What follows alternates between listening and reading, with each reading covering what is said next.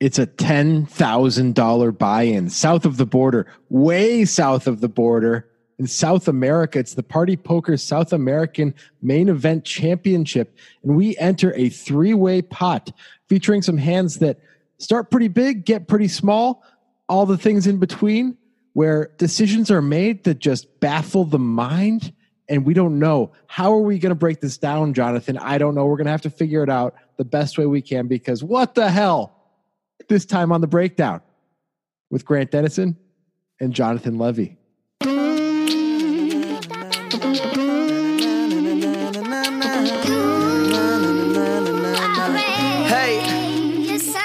First time, no rehearsal. I say fuck the second take. Now this baby scratching on vinyls until the record break. Mr. One Night is all I need. No second dates. I'm the rapper.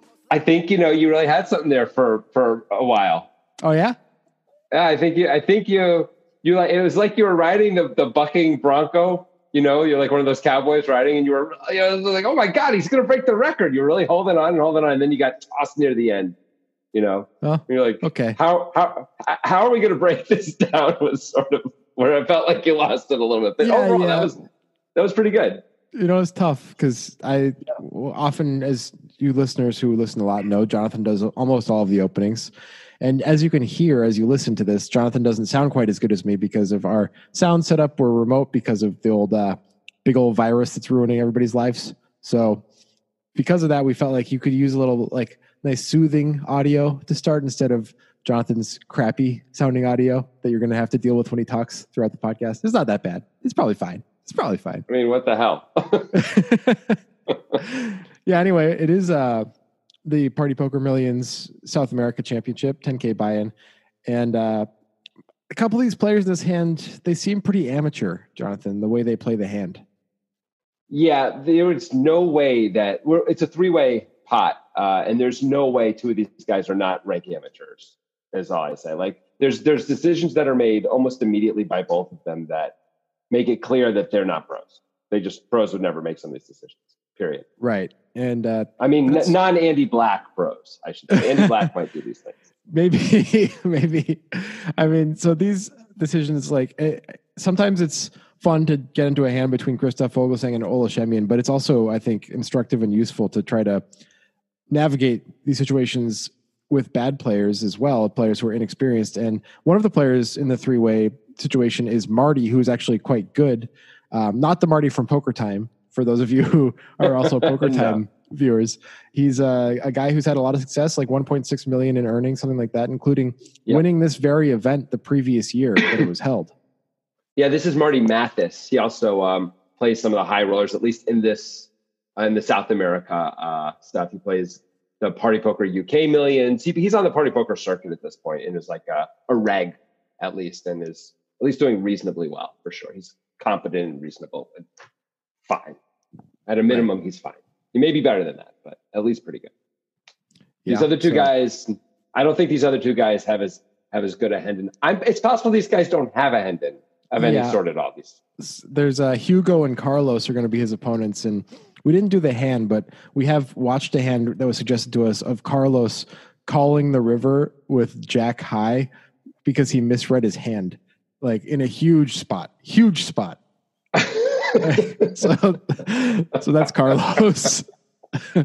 That's not good. It's not good. You don't want to be doing that. No.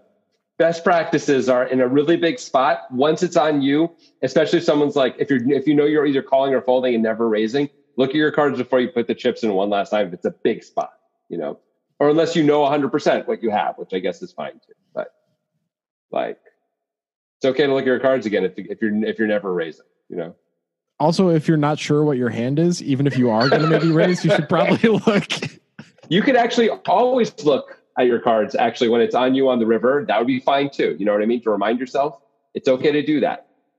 Just always look. What I always do personally is, let's say I raise pre-flop and they're a call or two callers or whatever like that. Once everything is set, the dealer pulls the pot and I always look at my cards again and tell myself what the cards are and what the suits are. So then I have it, and then I don't have to ever look again. You know what I mean? And it's really easy to know if I have the ace of hearts or not. Which one was the heart? Because I just said it to myself just before the hand started.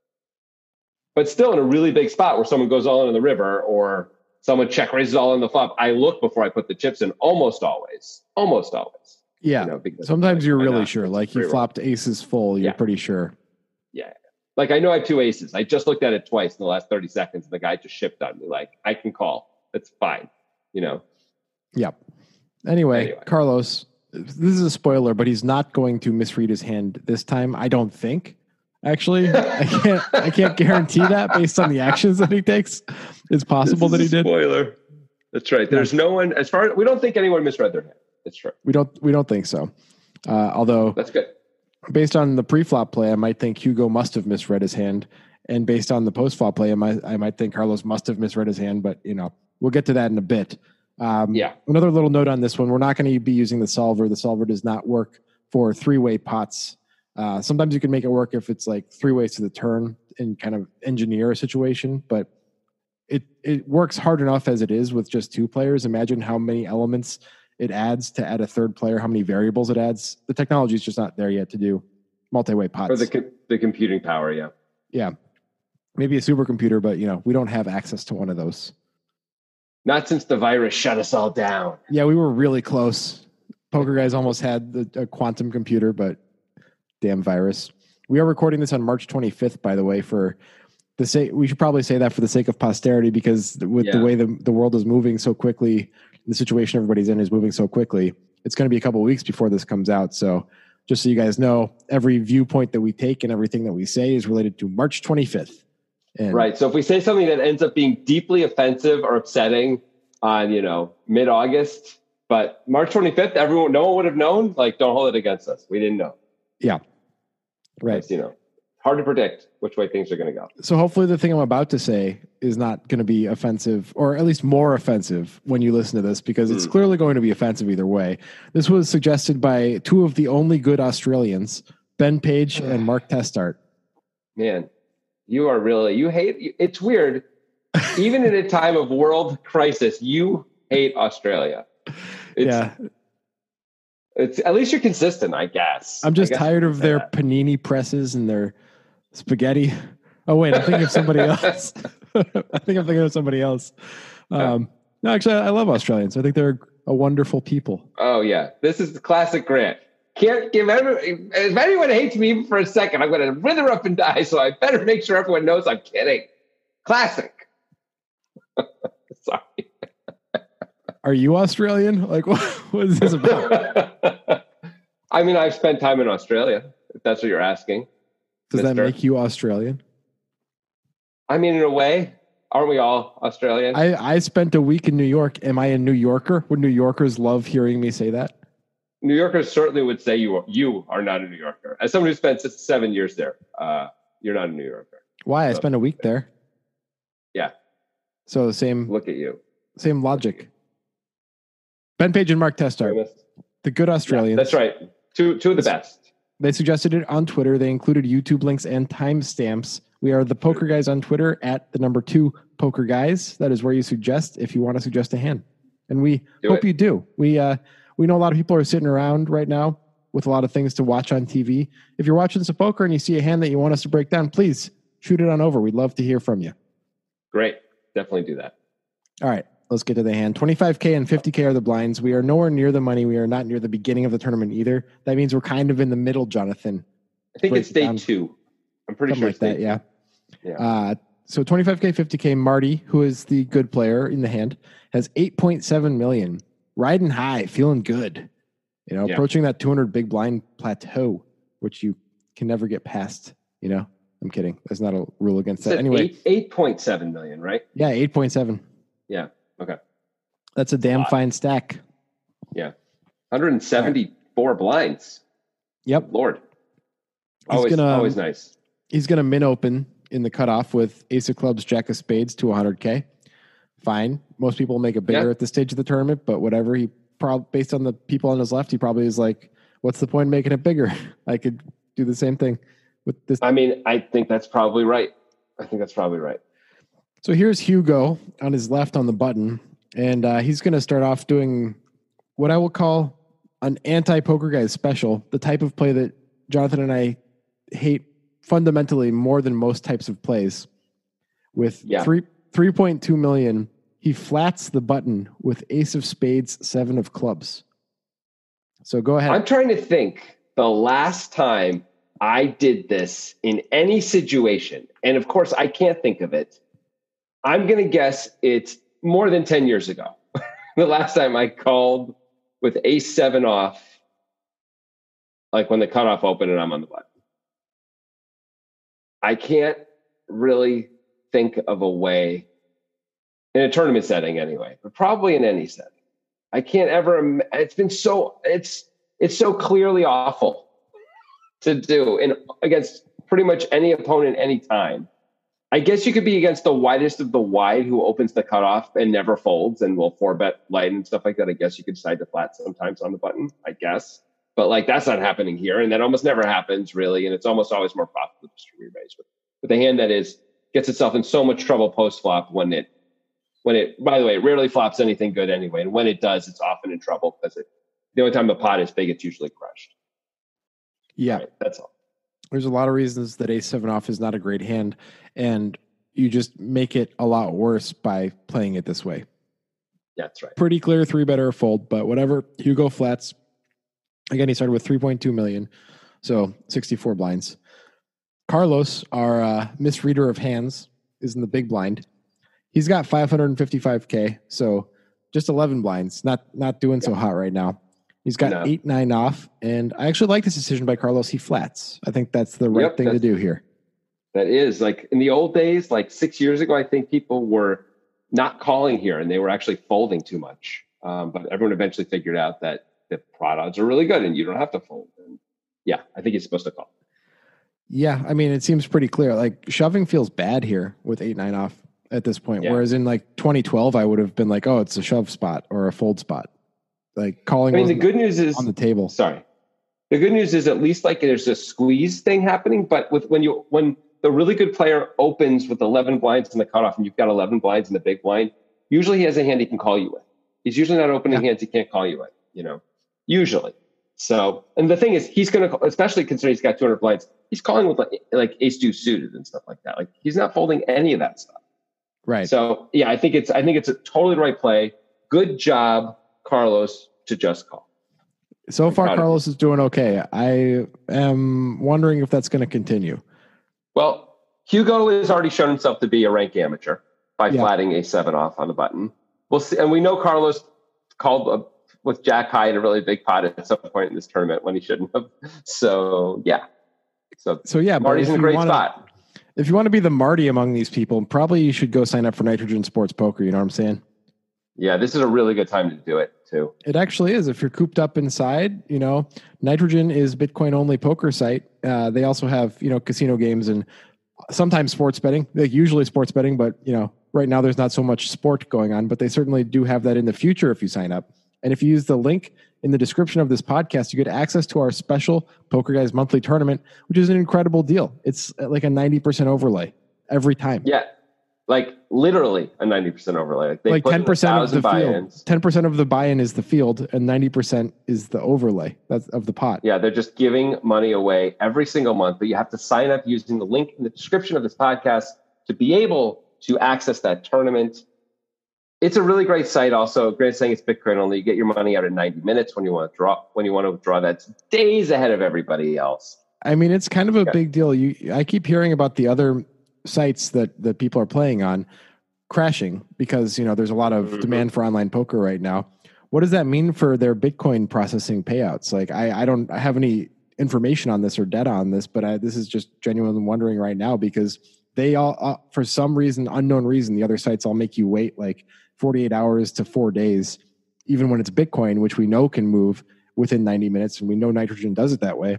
If they have to actually do internal processing and their servers are all messed up because of whatever BS system they have in place, what does that mean for their payouts, I've also seen with some of the apps specifically, the way you get paid out is like a person pays you. So there's a lot of weird trust stuff going on there where I don't know if you guys have met anyone in the poker community, but the poker community is full of degenerates who absolutely owe money and are like, there's some trustworthy people, of course, but there are a lot of untrustworthy people. And I would really be concerned about getting paid on any kind of regular basis. And that's something Nitrogen's been paying out in 90 minutes for years and years and years. They're a huge company. There's no concern there at all. Like, we've never had an issue with them. We've never heard of anyone having an issue with them. So, yep. Highly recommend Anyway. it. Use the link in the description when you sign up. That tells them that you came from us, and it also gives you access to that tournament. Right on. All right, back to the hand. We have Marty in the cutoff as the aggressor with ace jack off, ace of clubs, jack of spades. Hugo flatting the button with ace seven offsuit. Carlos with 8-9 off in the big blind, eight of spades, 9 of hearts. The flop is ace of diamonds, 7 of diamonds, 6 of hearts.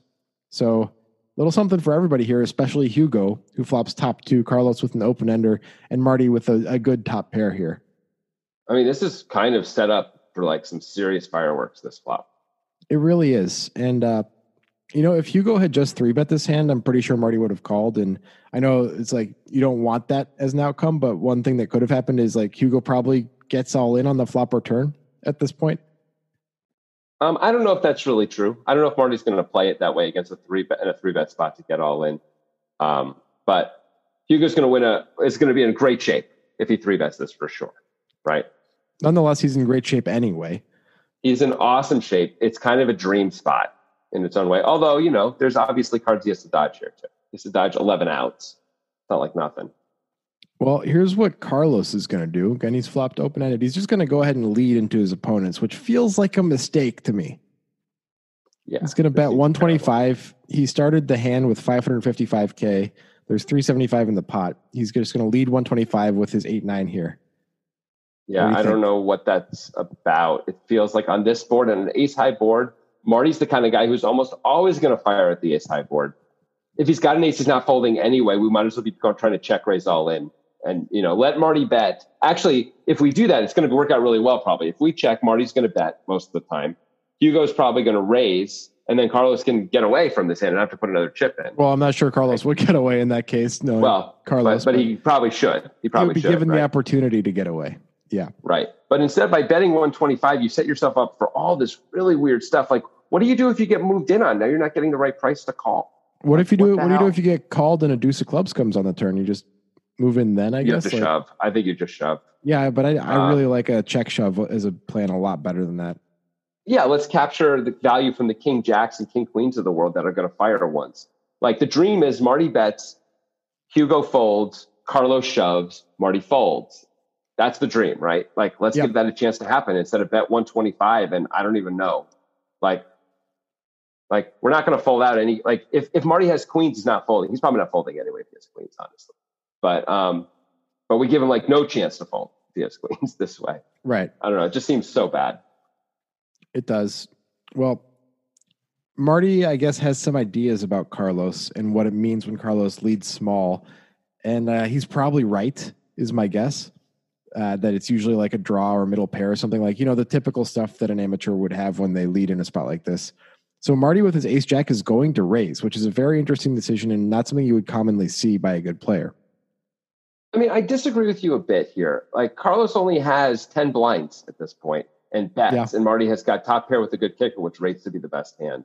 He's getting in against all the better hands that Carlos has anyway. You just want to knock out Hugo and get it all in right now with Carlos. I think it's actually pretty standard. I don't think it's that unusual because of the stack size of Carlos. I guess that's fair, but I also think that if we had a range of a good player in Marty's hand, it would be a less profitable thing to do. I agree with that. I'm sure you're right there. That does make sense. So I don't know, like if you're in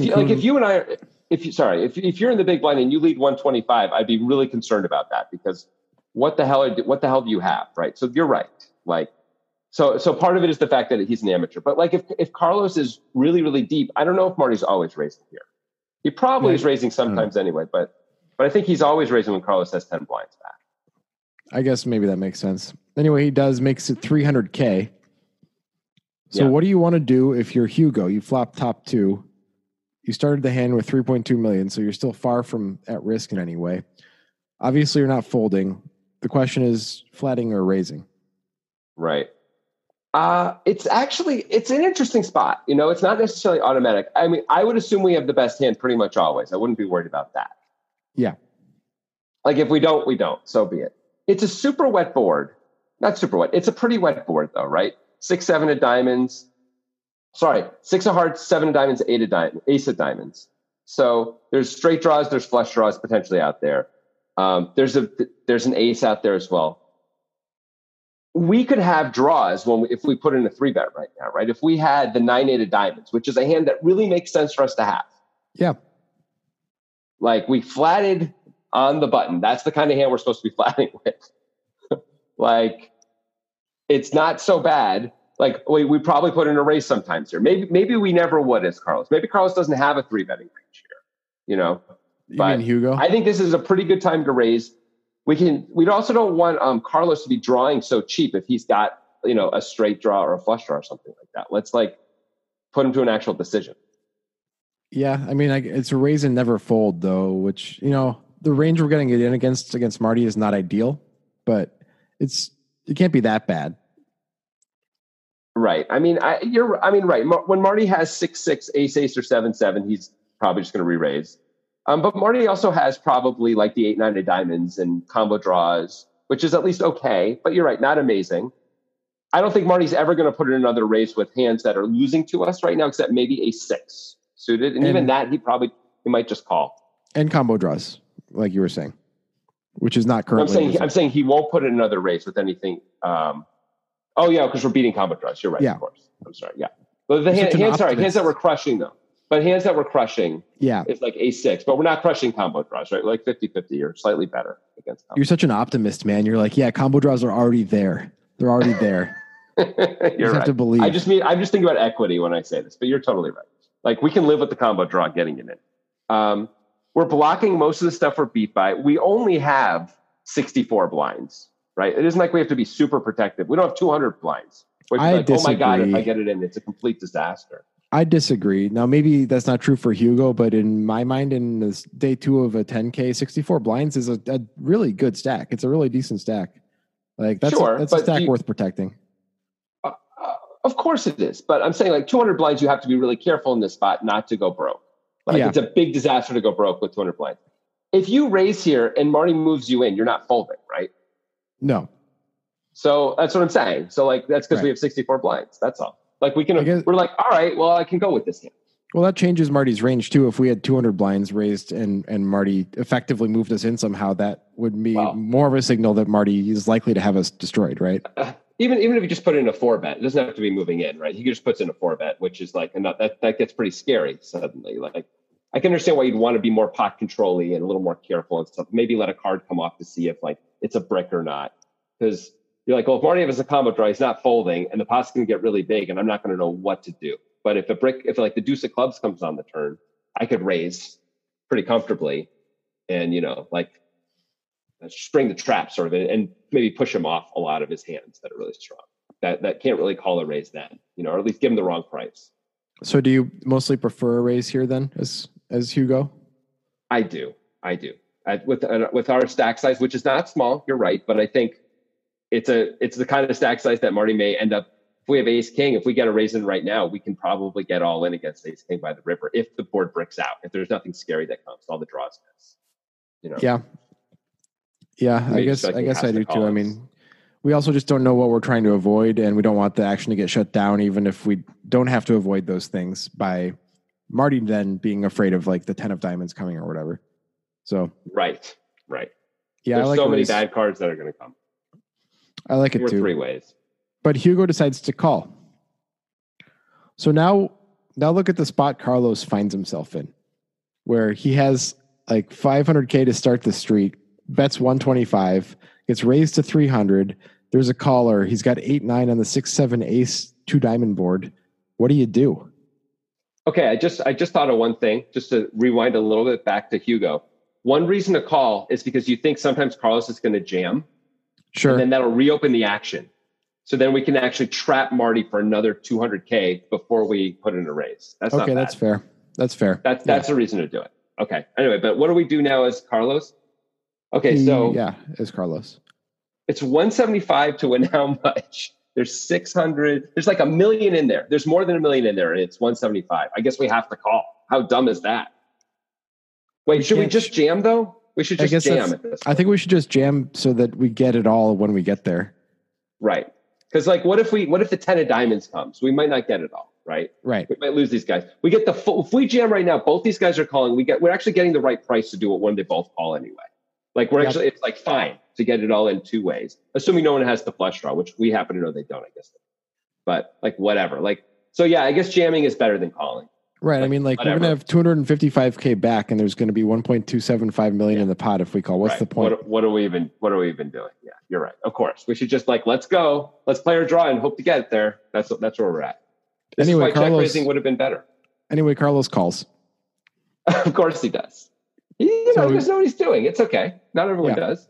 He's got a fifth of the pot in his stack. We're all on different altitudes of the mountain of poker, and we're all trying to figure it out, and no one's at the top, and there's more to figure out. And Carlos is probably lower than we are in this particular time. Okay. Well, speaking of those altitudes on the mountain of poker, we explore many of them in our book, How Can He Fold? Which is 37 tournament hands that we break down decision by decision through fun, exciting, analytical text conversations between me and Jonathan. And I'm talking about those altitudes because we start with the least complex hands, which still have a lot of instructive value, and end with the most complex hands, which will boil your brain into a billion pieces, which is fun. That's a good thing. You want that. I mean, it doesn't sound good the way you say it, but it probably is good. Yeah. And the way that like people who are going to do a bunch of drugs or get real drunk say stuff that sounds actually bad, but it's like they mean it in a good way. Like, I'm going to get slapped in half till I die from drinking all this vodka, like. Do people say that? All the time. That's slapped in half? Yeah, people say that all the time. Okay, cool. Yeah. I got to learn the kids say by you. You're the millennial. People say like, I'm going to get destroyed or I'm going to get obliterated. That doesn't sound good, but they mean it in a good way. I'm going to blow off my own genitals and eat them. Yeah. Like that, right? I don't think anybody says that. This is the ad for our book we're doing right now. Yeah, that is correct. That is correct. The item that we want people to purchase. And so if you want to check out the book, it is a lot of fun. We've got a lot of great reviews on Amazon. And the people, they enjoy it. They love it. You should love it too. If you want to get it quickly because you need something to read right now that's easy to do, you go to thepokerguys.net. You can download the ebook right there, have instant access to it. You can also get it on the Kindle app from Amazon. If you prefer the paperback book, you can still order it from Amazon. Might take a little longer right now. Not really sure where we are in the world as far as Amazon shipping times as the time this podcast gets released. But when we're recording it, it's taking a little longer. Either way, get the book, enjoy the book, love the book. Here's a quick review on the book from Amazon from Henry Greenberg, who says, I just received it and read it pretty quickly. I then cashed in my first tournament in almost 2 years last month. This book is amazing, and there were multiple situations in my tournament. I used something from the book that helped me navigate through disasters. I finished ninth and couldn't have done it without the book. All right. Congratulations, Henry. That's a damn good review. I didn't know about that one. It's a new one. That's exciting. Thank you, Henry. Yeah. All right. Get the book. Back to the hand. Yeah, really. Get the freaking book. Okay. All right. Ace of diamonds, 6 of hearts, 7 of diamonds was the flop. We've had a lead by Carlos, who has a very short stack with 8-9, got raised by the ace jack of Marty, called by the ace 7 of Hugo for top 2, and then overcalled by Carlos with 1/5 of the pot behind after he calls heading to the turn, which is the 8 of diamonds, which does not actually change who's ahead in any way, but looks scary. Sure looks scary because now there's a 6, 7, 8 on the board and 3 diamonds. So what should Carlos do? I guess just check, and you just check fold on this card if somebody bets? I don't even know. I don't know what we're supposed to do on this card. This is one of the reasons why Hugo's supposed to raise the flop, right? This is what you said. Like a scary card can come and it's going to ruin everything. Like it's going to be so much harder to get chips now. It's also the reason that Carlos should move in on the flop instead of flatting. Like this could be a situation where if, for example, it checks to Hugo and he bets, you might consider folding as Carlos. You could be drawing dead. And that's a disaster. I think, we only have 5 blinds, but it sure sucks to be drawing dead in this spot. We probably have to fold if Hugo bets or Marty bets even. Honestly, Marty raised the flop. Like one of the 2 guys usually has a flush if they bet, right? Yeah. Usually. We're certainly losing to these guys anyway, whether they have a flush or not. And we're sometimes drawing dead. We have to fold. We definitely have to fold if one of them bets, I think. Yeah, this is a big part of the reason why we don't like the way that Carlos played the flop because he puts himself in this spot.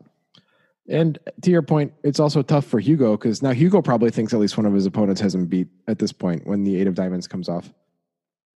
Yeah, at the same point, well, I mean, we'll get to Hugo when it's his turn, but I have things to say about that. But okay, so I guess Carlos is supposed to check and fold to a bet. Yep. Well, he does step one. He checks. Marty, I think, can only check as well with his ace jack now, getting called in these spots. It sucks, but that's just the way it is. And nobody has a diamond, by the way, if that wasn't clear. Right. Any diamond at all. And Hugo, what should Hugo do? See, Hugo's not as obvious, right? When Marty raises the flop and then does not continue on this turn card, especially when Carlos has 5 blinds, he rarely has a flush, right? He's usually going to continue on with a flush here because it looks, especially if he's got a good flush, which he would rate to have a lot of the time. He was the pre-flop raiser. He's going to have a lot of like king high flushes, like the nut flush. So, okay, once in a while he's got a set of sixes or a set. Once in a while he's got a flush, but mostly he's losing to us right now.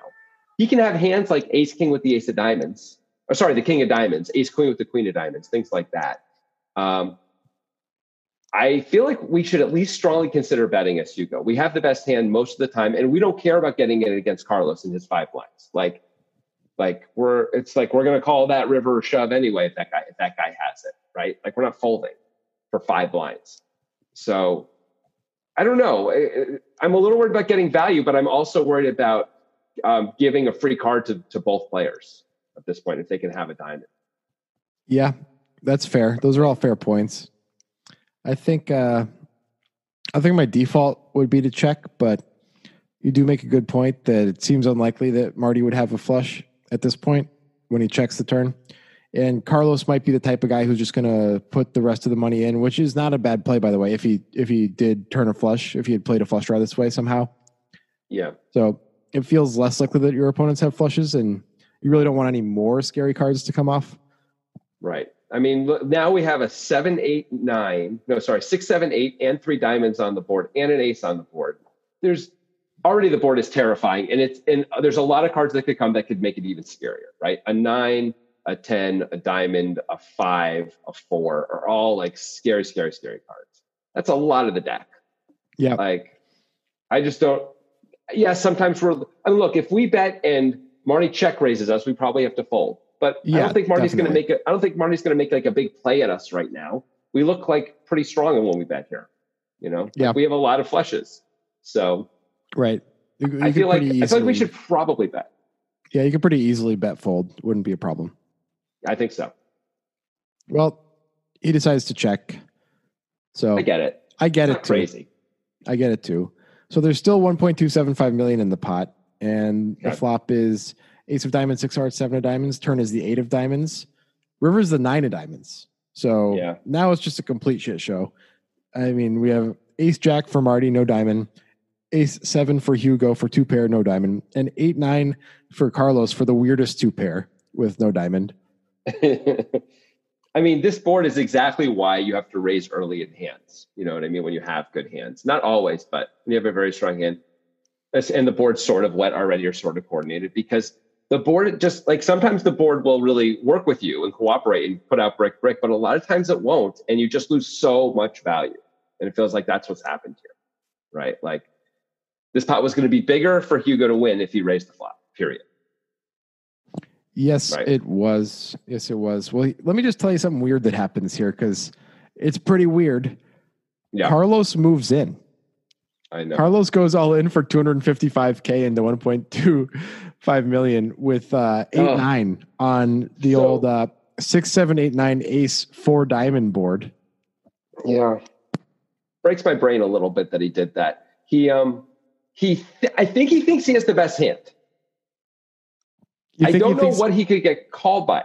Is this possibly a situation? This is the guy that we know misread his hand before. Is it possible that he's misreading the board, doesn't realize that there's 4 to a straight or 4 diamonds out there?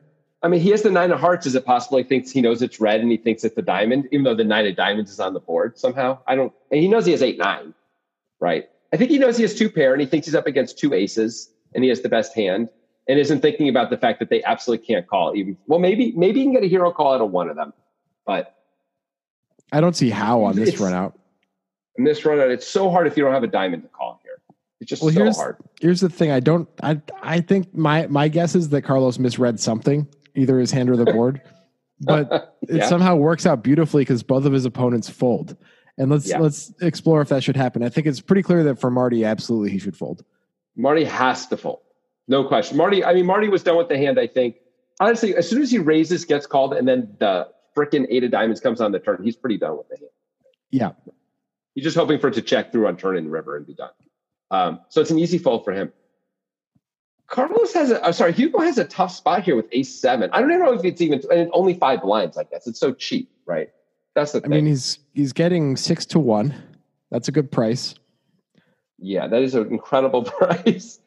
But how often is our opponent bluffing? Kind of never, right? Seems unlikely. What are the potential bluffs? I mean, like 8-9 is the only one, right? And would he bluff with 8-9? I wouldn't assume that he would. No, you'd think once it checks through on the turn, 8-9 would be like checking, hoping that nobody bets and be like, maybe I get to win this way. Like maybe it's I hope like no one has a diamond. I hope no one has a 10. Maybe it's like ace king against ace queen over there, and I have 8-9, and it's going to work out great, you know? Yeah, maybe it's 6-7 suited against 6-7 suited over there. Yeah, I don't know, something weird. I mean, also like Hugo doesn't have to have anything except an ace. When he calls ace 7 off, he's the guy who probably has ace jack sometimes and calls like the raise on the flop with ace jack. Yeah, you know what I mean? Yeah. So like, we really could have the best hand, but how are those hands going to call? Like the worst hands just can't call us. So yeah, I think I get why Hugo folds ace 7 here. I think I get it. I mean, the price is incredible, but like it's really hard to wrap your mind around a potential hand that Carlos could play this way that is worse than ace 7. He just happens to have 8-9, which is the weirdest hand in the world, but that's what happened. It's super weird. The thing that's crazy about this hand is if Carlos makes a different decision, I think on any street he wins this pot. Like if he 3-bets pre-flop, he's going to win. You mean Hugo, of course. I do mean Hugo. Thank you very much. Hugo, the guy with ace 7. If he 3-bets pre-flop, he's going to win because he's going to get Carlos out of there. Yeah. And he's going to beat Marty one way or another, whether Marty calls or whether Marty folds. At some point, Marty's going to lose that hand. If he raises the flop, so Marty makes it 300 and then Hugo makes it 800, 750, 900, whatever he makes it. Carlos does whatever Carlos does. It doesn't matter because Hugo actually has the best hand by the end. So it doesn't matter what Carlos does. Carlos shoves, he folds. Marty's going to do whatever he does, but ultimately Hugo's going to win. On the turn, if he bets, I think he probably wins every time, right? Either the guys fold or Carlos goes with it, but if he loses, and on the river, he can call. Like every single street, he could have made a different decision that was probably better than what he did, except the river. The river, I understand the fold. And he would have won the hand. Yep, that is correct. Now let's explore the river a little bit further from his decision point, because obviously we're saying like the hands that make sense, and maybe with a player like Carlos, we haven't seen much of Carlos, but of the 2 hands I've seen of Carlos, not a ton makes sense. So maybe we shouldn't be thinking in those terms. And he's a guy who, in the opposite way that you have to against a Jason Kuhn type player, you have to use distribution sometimes. So so we have to call with a lot of our distribution because we're getting 6-1. Right. But does this fall in there? Well, let me say something. I don't think we have to call with a lot of distribution because I understand you're saying like maybe Carlos is like overvaluing things or confused about hand strength, but this is a board where he's just going to have so many straights and flushes without even meaning to, like based on the way he played it. I don't think we need to call with like a huge amount of distribution. All right. Well, let me try to say this again in a different way. Okay. Against a player like Carlos versus against a player that you are going to understand their decisions a little better, distribution is more valuable because you can't use your exploitative reasoning and reads easily against somebody whose mind you can't possibly get inside of if he's misreading things and not understanding what's going on. So if that's the case, I think especially when we're getting a price this good, we should at least consider going with our distribution.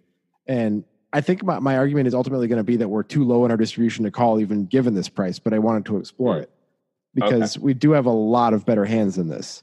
Like any diamond in our hand, we could easily have a lot of diamonds in our hand. Sure. We can have, okay. Well, let me say this. I don't know if I agree with your premise entirely, but I understand where you're coming from. And let's figure out the distribution part of it. We definitely have Some tens in our distribution. We have like ace 10. I think the way we play this, probably. Yeah. We have ace 10, right? We might have 10-7 suited.